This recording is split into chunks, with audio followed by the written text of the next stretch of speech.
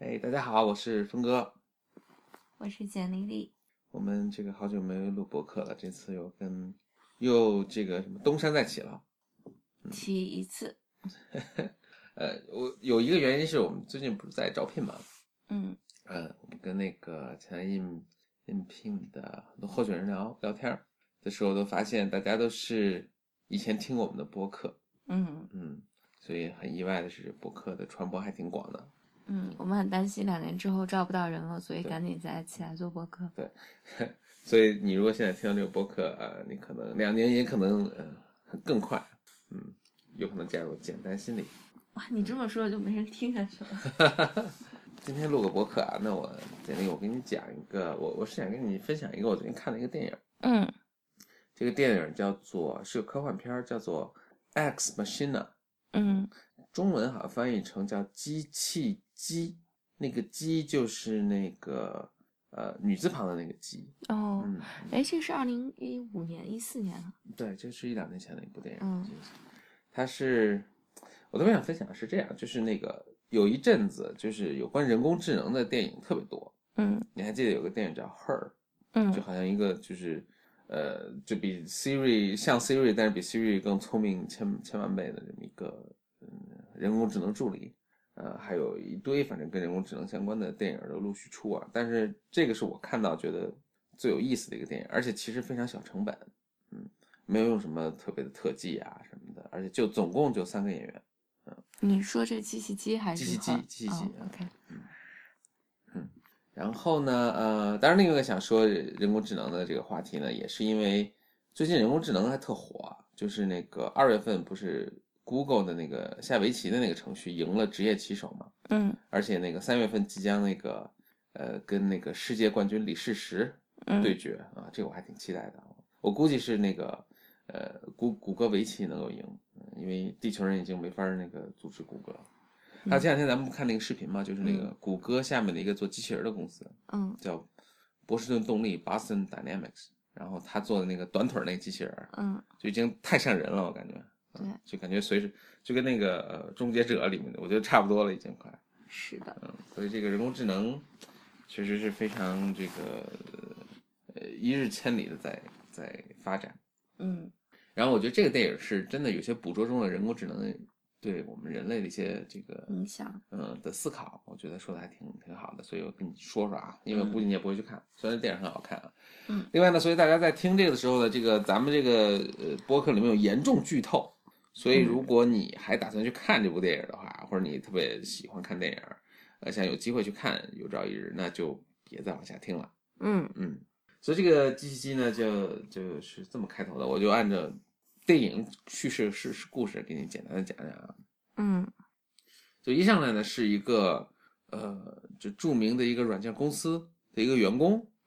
他好像是他们公司年会似的，这种抽了个奖，他的奖呢就是去跟他们的公司创始人 CEO 家里去住1个星期，跟这个创始人这个朝夕共处。他这公司是就反正未来的一个世界了，就是这公司是一个就是特别成功的软件公司，就是或者互联网公司，就类似咱们现在的谷歌加 Facebook 加微软的在一起的这么牛的一个公司。它其实只是一个非常年轻的一个程序员嘛，就是一个很普通的一位员工。然后大家祝贺他什么，因为好像这每年这个 CEO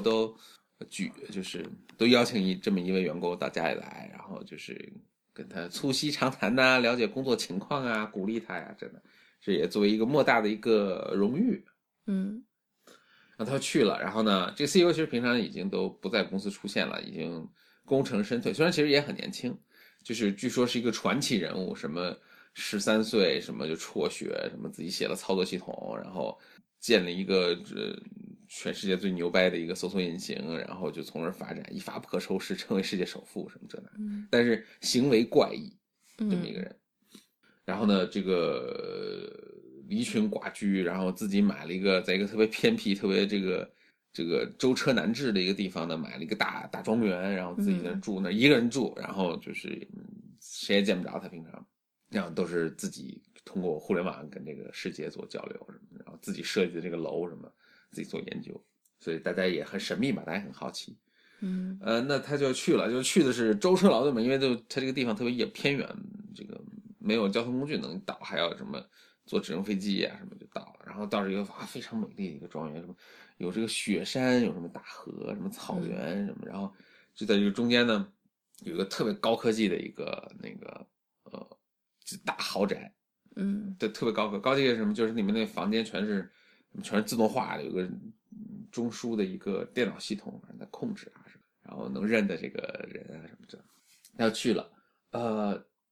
找就找到了这个他们公司创始人就对他很 nice 啊，就聊你是怎么回事啊什么，然后呢就带他在周围玩啊，参观他的这个雪山啊、农场啊什么的。然后呢，但是他发现除了这个创始人之外呢，这个还有一个亚裔的一个女性在这个房间，在这个楼里。然后呢，就创始人就解释啊，这个其实是个我做的一个人工智能，是个机器人，然后他就是个仆人，就不用管他。然后呢，除了这个之外呢，创始人又带他去看了另一个一个非常漂亮一个清纯的一个姑娘，但是一看就是机器人，因为他那个除了脸长得是人，身上都是机器什么塑料什么做。然后他说你来呢，其实也是有个任务的，就是你跟你看这是我做的一个更高级的机器人。然后他说我这近些年呢一直在做一个研究，就我希望能做出一个机器人呢，它能 pass 这个图灵测试。然后呢，我说你在这一个礼拜呢，你去跟这个机器人聊聊天，然后呢，你看他能不能 pass 这个图灵测试。然后这成员就说，那我已经知道他机器人了，这我无所谓 pass，我这不公平嘛，我肯定知道他是机器人。然后那个创始人说，这个已经是一个非常先进的版本了，就是如果你不知道的话，你跟他聊，你肯定已经无法知道。对，你这个不用测那个了。我是想测一个更高级版的图灵测试，就是我看你能不能跟他 relate。就是你即使知道他机器人，你是不是还是能够去有这种 empathy 啊什么这样。所以你每天跟他聊聊天，但是呢，他这个机器人呢是被关在一个独立的房间里，而这房间呢就是反正有大玻璃窗啊什么，然后他们是隔这个玻璃窗，就有点像监狱探视犯人似的，对，通过话筒去交流的。然后这个女孩子呢就跟他聊，然后呢就反正也特别特别无辜，然后特别 nice， 然后就跟他聊，然后呢，但是经常说欲言又止什么的，反正就极大的引起了这个男性青年的好奇心吧。然后他就每天都过来跟他聊的都是些家长里短的一些琐事。有一天呢，聊着，然后突然就是就他们聊，其实因为都是就是这个房子高度自动化的嘛，就其实旁边都有摄像头什么的，录音啊什么，然后这个创始人是能够听到的，能看到听到的。就有一天就是他们聊了几天，然后就这个男青年，反正他也单身嘛，他也产生感情了，好像还想跟那个女机器人去 date 一下。就有一天呢，这个女的正聊的过程中，女的做了些什么，突然这个整个房子就停电了。然后所以怎么摄像头什么也就不能用了嘛。然后这女的就跟他说，就突然就是他以前不老欲言又止嘛，他突然就跟他说，不要相信这个人跟你说的一切，然后他是个很危险的人。然后就说，然后他说，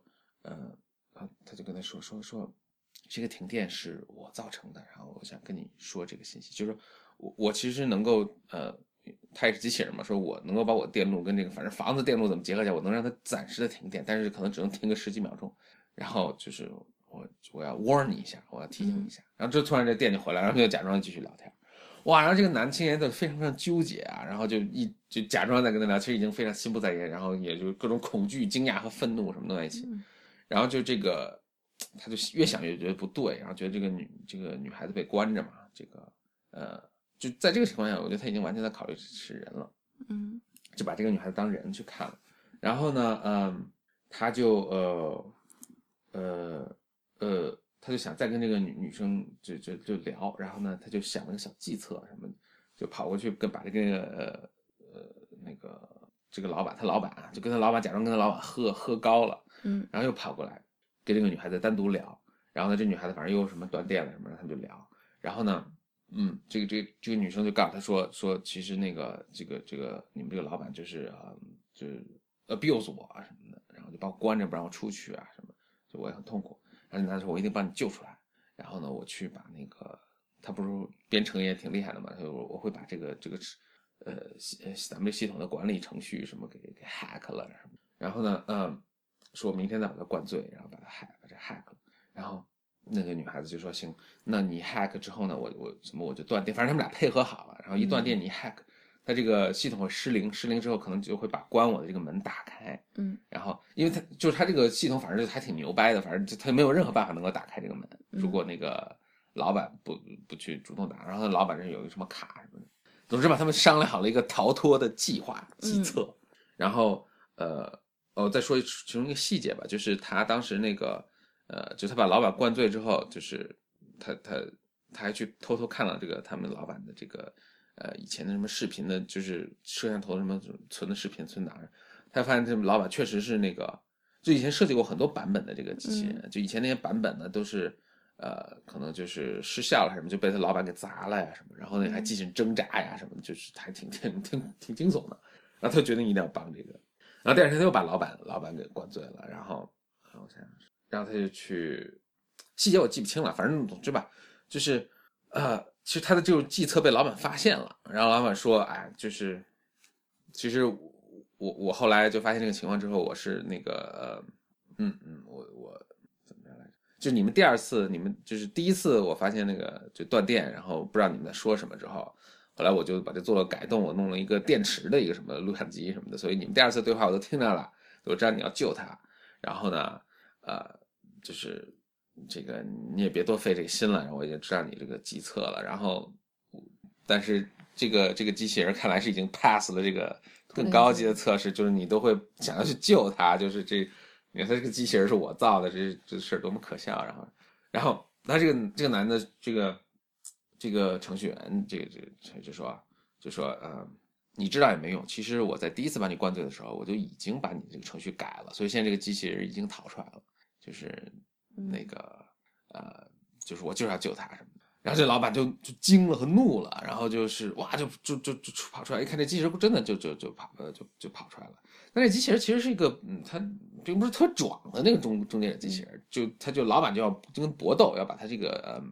给关回去，然后还就是他这个还挺脆弱的，就老板拿那个什么，反正打他啊什么，把这胳膊都打坏了，然后他也打不，这老板是个壮男嘛，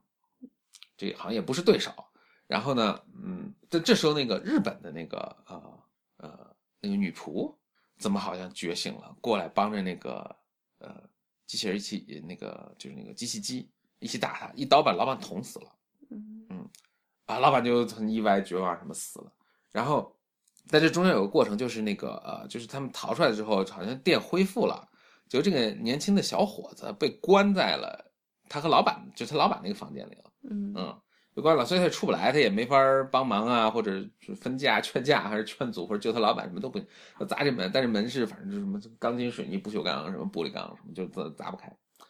然后，所以在这过程中，反正他老板死了，然后那个日本那个女仆，反正是就是也是个机器人，也是个机器人，但是其实就从头到尾没说过一句话。然后呢，就是那个就跟老板搏斗中好像被老板砸坏了，就坏了。然后所以仅是活着就是那个机器当然也是没了个胳膊。然后这机器机呢就出来自由了，然后他就跑到那个这个老板的仓库，老板仓库就是他们以前不是生过好多版本的机器人嘛，然后全都存储着，他就摘了一个别人的胳膊，把自己就是以前废掉的胳膊，但是能用的胳膊就把自己胳膊装上，然后穿上衣服啊什么的，就变成一个像人一样的，然后就走了。然后这时候那个人就是那个被关着程序员，不还关着砸门啊求救啊，然后希望他因为他能很容易就把他救出来，然后那机器就看都没看他一眼，就是真是一个机器一样，就就走了。走之后呢，这时候他那个一周的那个他访问老板的时间已经到了嘛，然后就有直升飞机来接他，然后那机器就上了直升飞机就走了。最后的结尾就是机器机就到了人类的世界，然后就在这个咱们讲纽约市的街头吧，人们这个摩肩接踵来回走，然后他也来回走，就故事结束了。就是一个机器取代了人的故事。对，这里面有很多那个反正我就是一个非常小成本的一个电影，然后拍的非常有感觉。你在讲到20%的时候，突然想起来这个电影我看过了。哦，是吗？我记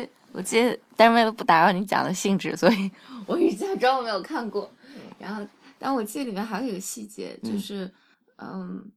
我忘了里面具体的细节，但是大意就是，这个机器机其实当时还是设计使得这个男生非常的同情他，就是包括我记得是他跟机器机聊过之后，机器机给他画了一个什么东西，然后就他是有招数的，对，还故意让这个男生看到那个他老板质问他的视频对，还老板还把这画给撕了，对，但实际上后来好像这个视频就是不是我忘了，就是其实是另外一个版本的故事，但总之好像这个反正机器机反正总之是非常有深谋的，对，有深谋的，让下一盘很大的棋，让这个人相信那个老板是在虐待他的，对，就反正特别 manipulative， 对吧？所以呢，操纵那个小孩，对，所以呢，无知的小朋友，所以呢，这个就是我一直想就是在简历公众账号想做一个选题，就我现在一直没有做，叫 social pass。social pass，这个中文哇，你这个刚才就这句话声音特别音量特别大，所以 social pass 是中文叫什么？我不知道中文叫什么。然后但 social pass 它反社会有点，它不是反社会病态，它有两个相近的词，一个叫 anti-social， 就是这个是反社会，还有一个 psychopath 是精神变态。然后但 social pass 不是 social pass 是这种人，就是你平时看电视的话，就是经常会这种连环杀手啊什么的，大家会把他们认为 social pass。但是呢，还有一种 social pass 是就我们生活中经常遇到的，就是非常就是对，就是机器机这种性格，就是我其实冷酷无情，但是我让你觉得我非常无辜，我非常可怜，然后你会为了他，你跟他相处的时候，你不知道为什么，然后你会为了他做很多事情，就是非常不公平的事情。有趣，所以这个天才少年 CEO 就是创造了一个人，但是创造了一个 social pass， 对，就他本来其实他本质内心深处，因为他机器嘛，其实他对你人是毫不 care，对，就是他举手之劳能够我动动手指头能救一个人的性命，我也不会去做这个事情，对，就对我没有任何好处，我是不会去做，但是对他有利的时候，他能够通过 manipulate 你，对吧？装可怜啊，或者编这种故事啊，对，去操纵你去做任何事情。对，而且他会，就 social pass 这些人说，他有一个特征是说谎成性，但这个说谎呢，并不是，他有的时候有意，有的时候不是有意的，张口就来，对，所以。当你跟他不熟悉的时候，你特别容易被他控制。我举个例子啊，就是有时候几个人他会引起特别大的情绪上的这种冲突吧。你不自主的会想，哎呀，如果我不帮他的话，我还觉得挺愧疚的。但你真的站在局外看的时候，你会发现你是没有任何义务要来做这件事情的。所以其实，在生活里面，还有时候你交的朋友，就是你不知道为什么你总是把钱借给他。然后而且你如果不借给他的话，你觉得哇，我肯定是个坏人，他都这么惨了，然后他这么信任我，然后我居然这么冷酷。那听起来他们这还是很厉害的，就是非常 manipulate 的对机器机，对，尤其是如果我是一个本来我的那个就不是特别懂得保护自己的人，然后就特别容易被 manipulate。 所以这倒还让我想，就是说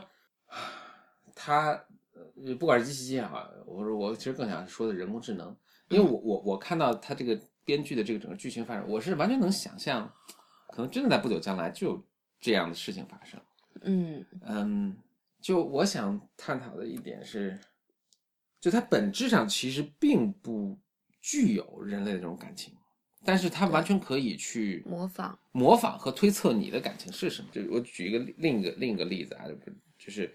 Hofstadter， 就是我特别喜欢的那个美国那位搞人工智能啊这个一个科学家。他有一次就特别被大震撼了，就是什么呢？他本身是一个音乐爱好者，然后他也弹钢琴啊什么，他最喜欢的是肖邦。然后他就弹那种肖邦的这种音乐啊，这个什么马祖卡呀什么。然后呢，有一天呢，他听了一张 CD，就这个 CD 呢是他听之前就知道，他这个 CD 是一个也是美国的一个音乐系的一个教授写的个程序，就这个就大家现在都是 deep learning 啊什么，这个可能是就更早期了，并没有真的用到 deep learning 的这些就深度学习、机器学习的这些技巧，但是思路是有点类似的，就是他比如说你把贝多芬的前9部交响乐都给他，让他分析出这个路数之后，他能自己创造出一个贝多芬第10，就按照贝多芬的风格来创造。然后这个 Hofstadter 就听说这个就纯扯嘛，这不可能，就是我肯定一听出来，我这么热爱肖邦，肖邦所有音乐我都听过 N 遍，我自己在演奏。结果他一听，他就被惊呆了，这真的很像肖邦，就是这还是好几年前的了，就现在他可能这个做得更完美了，这可能是80几年或90几年的事儿。他说哇，确实是肖邦的风格，然后我绝对无法想象这是个机器创作的，就是我即使猜，我也会猜说这是一个可能是有天赋的一个对年轻的音乐系的一个毕业生按照肖邦的风格创造的，就是他确实在表达一些什么东西，但他确实就是一个机器谱写的，而且机器能够1分钟写好多，他就完全震撼了。他当时说了一句话让我很震撼，他说他说我实在无法接受这个事儿，就是我无法接受说一个机器。然后他用了大段的排比句啊，说的很优美。就是 Hofstadter 虽然是个科学家，但他写东西就非常非常优美。我无法相信一个程序，他没有经历过丧失，没有经历过被拒绝，没有经历过什么喜出望外，没有经历过人类所复杂的就人生的对人生你一生会经历这些东西，他怎么能写出这种东西？就我实在是无法接受。但顺便说一下啊，就是18几年的时候，他还预测人类这个就机器下象棋永远无法下过人类，所以他可能经常错。但是说我就是无法接受。他说我如果真要接受这个，我只能接受这个事情，就是我也不知道该接受哪个，我觉得哪一个这个结果都是我无法接受的。但是要不就肖邦或者音乐没有我想象的那么深刻，它就是其实很浅显的一个东西，然后你写个程序，然后让他读一读他就能创造出来。我觉得这简直是今天人类文明史上太黑暗的一件事情了。就对我来说这么重要的，然后我每次听到都前两天咱们刚刚听过肖邦，就是当然他另一个祖国的就是波兰嘛，然后捷克，我们老说他们那儿的音乐家都特别悲怆，因为他们这个民族也是灾难深重的民族，整天被欺负，所以经常回不了国，也被流放，所以写的都是民族感特别强，然后特别悲怆的嘛。咱们那天听的斯梅塔纳，但是不管说就肖邦也是，肖邦应该是到后来就没回国什么的，就流放在外。然后他说我死了应该把我的心脏什么带回国，然后人死把解剖了，把心脏拿出来什么带回国，也挺惊悚的反正。然后他说我这么热爱的肖邦，其实可能就是几行程序就能取代了啊，就崩溃。所以但现在看起来可能真的是，就是随着这个 deep learning， 包括这个网上那么多大量的数据能够被他们分析，可能 so sad， 很快就能出现一个，就是我现在就想，就是因为你很快什么都能出现了。因为比如说就是大家在讨论这个机器人情侣嘛，就是你找这个完美的情侣就很困难，就诸多不满，高来了胖了瘦了，然后整天吵架什么的，没准哪天还死了。对。我说的好黑暗 ，sorry。但是你有个机器人情侣就完美嘛，它能够就完美。我还真不是说那么简单的，就是妩媚性感，这是一种，或者高大英俊，对吧？或者是他完全迎合你的意思，什么这可能还不是。如果他那么了解你，其实他能更好的跟你一起成长，你知道，或者说只是你成长，因为人已经成长到那境界。他只是假装还没有成长。对，他可以有各种状态，比如说他是你的心理咨询或者心理咨询师，或者就比如他觉得你生活中需要什么。对，比如说你，他还可以自己假装自己有缺点，对，而且他正好是你想要的缺点，你需要看到你的情侣身上的那种缺点，然后当你不需要再看到的时候，这个缺点就没了，就是哇，我觉得简直太完美，就是这个就相比我那天看了一个人做的很有趣的一个预测，就说哇，就是我们像人工智能可能带来的这种情侣的这种完美哈，和你现在现实中 available 你能找到的完美的情侣，哇，那肯定前者是好太多，对吧？物美价廉。然后你说这对人类社会会带来怎样冲击？不知道。我觉得还挺神奇的。不过我最开始看到这个电影呢，我觉得一个第一反应是，哎，这是一个黑暗版的英雄救美的一个故事，就是这其实是一个人类历史上已经被讲过 N 百遍的故事。你说怪物史莱克也是，但是比较黑暗了，就最后你这个是个农夫救蛇的故事。对，你也可以这么想，但是就是其实是就一个英雄去救一个姑娘嘛，就我这故事简直是被讲述了 N 百遍，里面还有一个坏人，N 百遍，对，姑娘被坏人关起来了，然后我去救他，英雄去救他，怪物史莱克就是这个故事。我还想更一个近代的一个很有名的电影，就是 Taxi Driver， 应该 Robert De Niro 演的吧？没看过。那如果没看过，大家也别往下听。那我可以给你讲，其实也很简单，就是一个退伍军人吧，还是什么，就他是一个纽约市的一个 taxi driver， 然后他有天去嫖妓，这是个雏妓，是13、14岁的一个姑娘。然后他说啊，挺变态的，他没有真嫖，他说啊，你怎么成为妓女？他说我被骗了，然后就被那个拉皮条的骗了，然后关着我成为妓女。然后他就没有什么他，然后他就越想越不对，然后就武装起来，就带着枪啊什么的，就去救这个女孩子，然后就是跟那个是拉皮条，那都是黑社会嘛，都打，然后把他们好像全灭了，然后把这姑娘救了。那这是很著名的电影啊，这是得奥斯卡奖的电影啊，那听起来是挺有趣的。对，然后就是自己也身受重伤，然后这姑娘，这个女孩子是个后来当时她刚出道，后来成为极有名演员，但我现在忘了是谁了她也是一个著名的女明星，也是拿各种无数奖。我忘记是谁了，反正这个是80几年的还是70年的一个片儿，非常值得看。Taxi Driver，Robert De Niro 当然也非常年轻。Robert De Niro 你知道是谁吗？就是那个前两天看那个 Intern 那个电影，就是那个老头子年轻的时候很有名的一个哇，他演过那个突然想不起来了，反正无数著名的电影了。OK，对，行，那今天就跟大家介绍一下这个我们最近看过的不止一部电影，但是这个机器鸡非常非常有趣，虽然是小成本，然后但是我就讨论一些更深刻的，比起那些好莱坞大制作的电影。就演这个电影的拍这个电影的导演，他也是以前拍过好几部其他的都是科幻片，都非常。The Moon 你看过吗？ The Moon 没有。月球没有，也是很有趣，探讨一些很有趣话题的也。OK， 行，那是我们这个播客沉寂多年，没有多年吧，是相当数月之后重复出。然后呢，我是简单心理峰哥，我是简丽丽。其实简单心理也有日新月异这个的发展，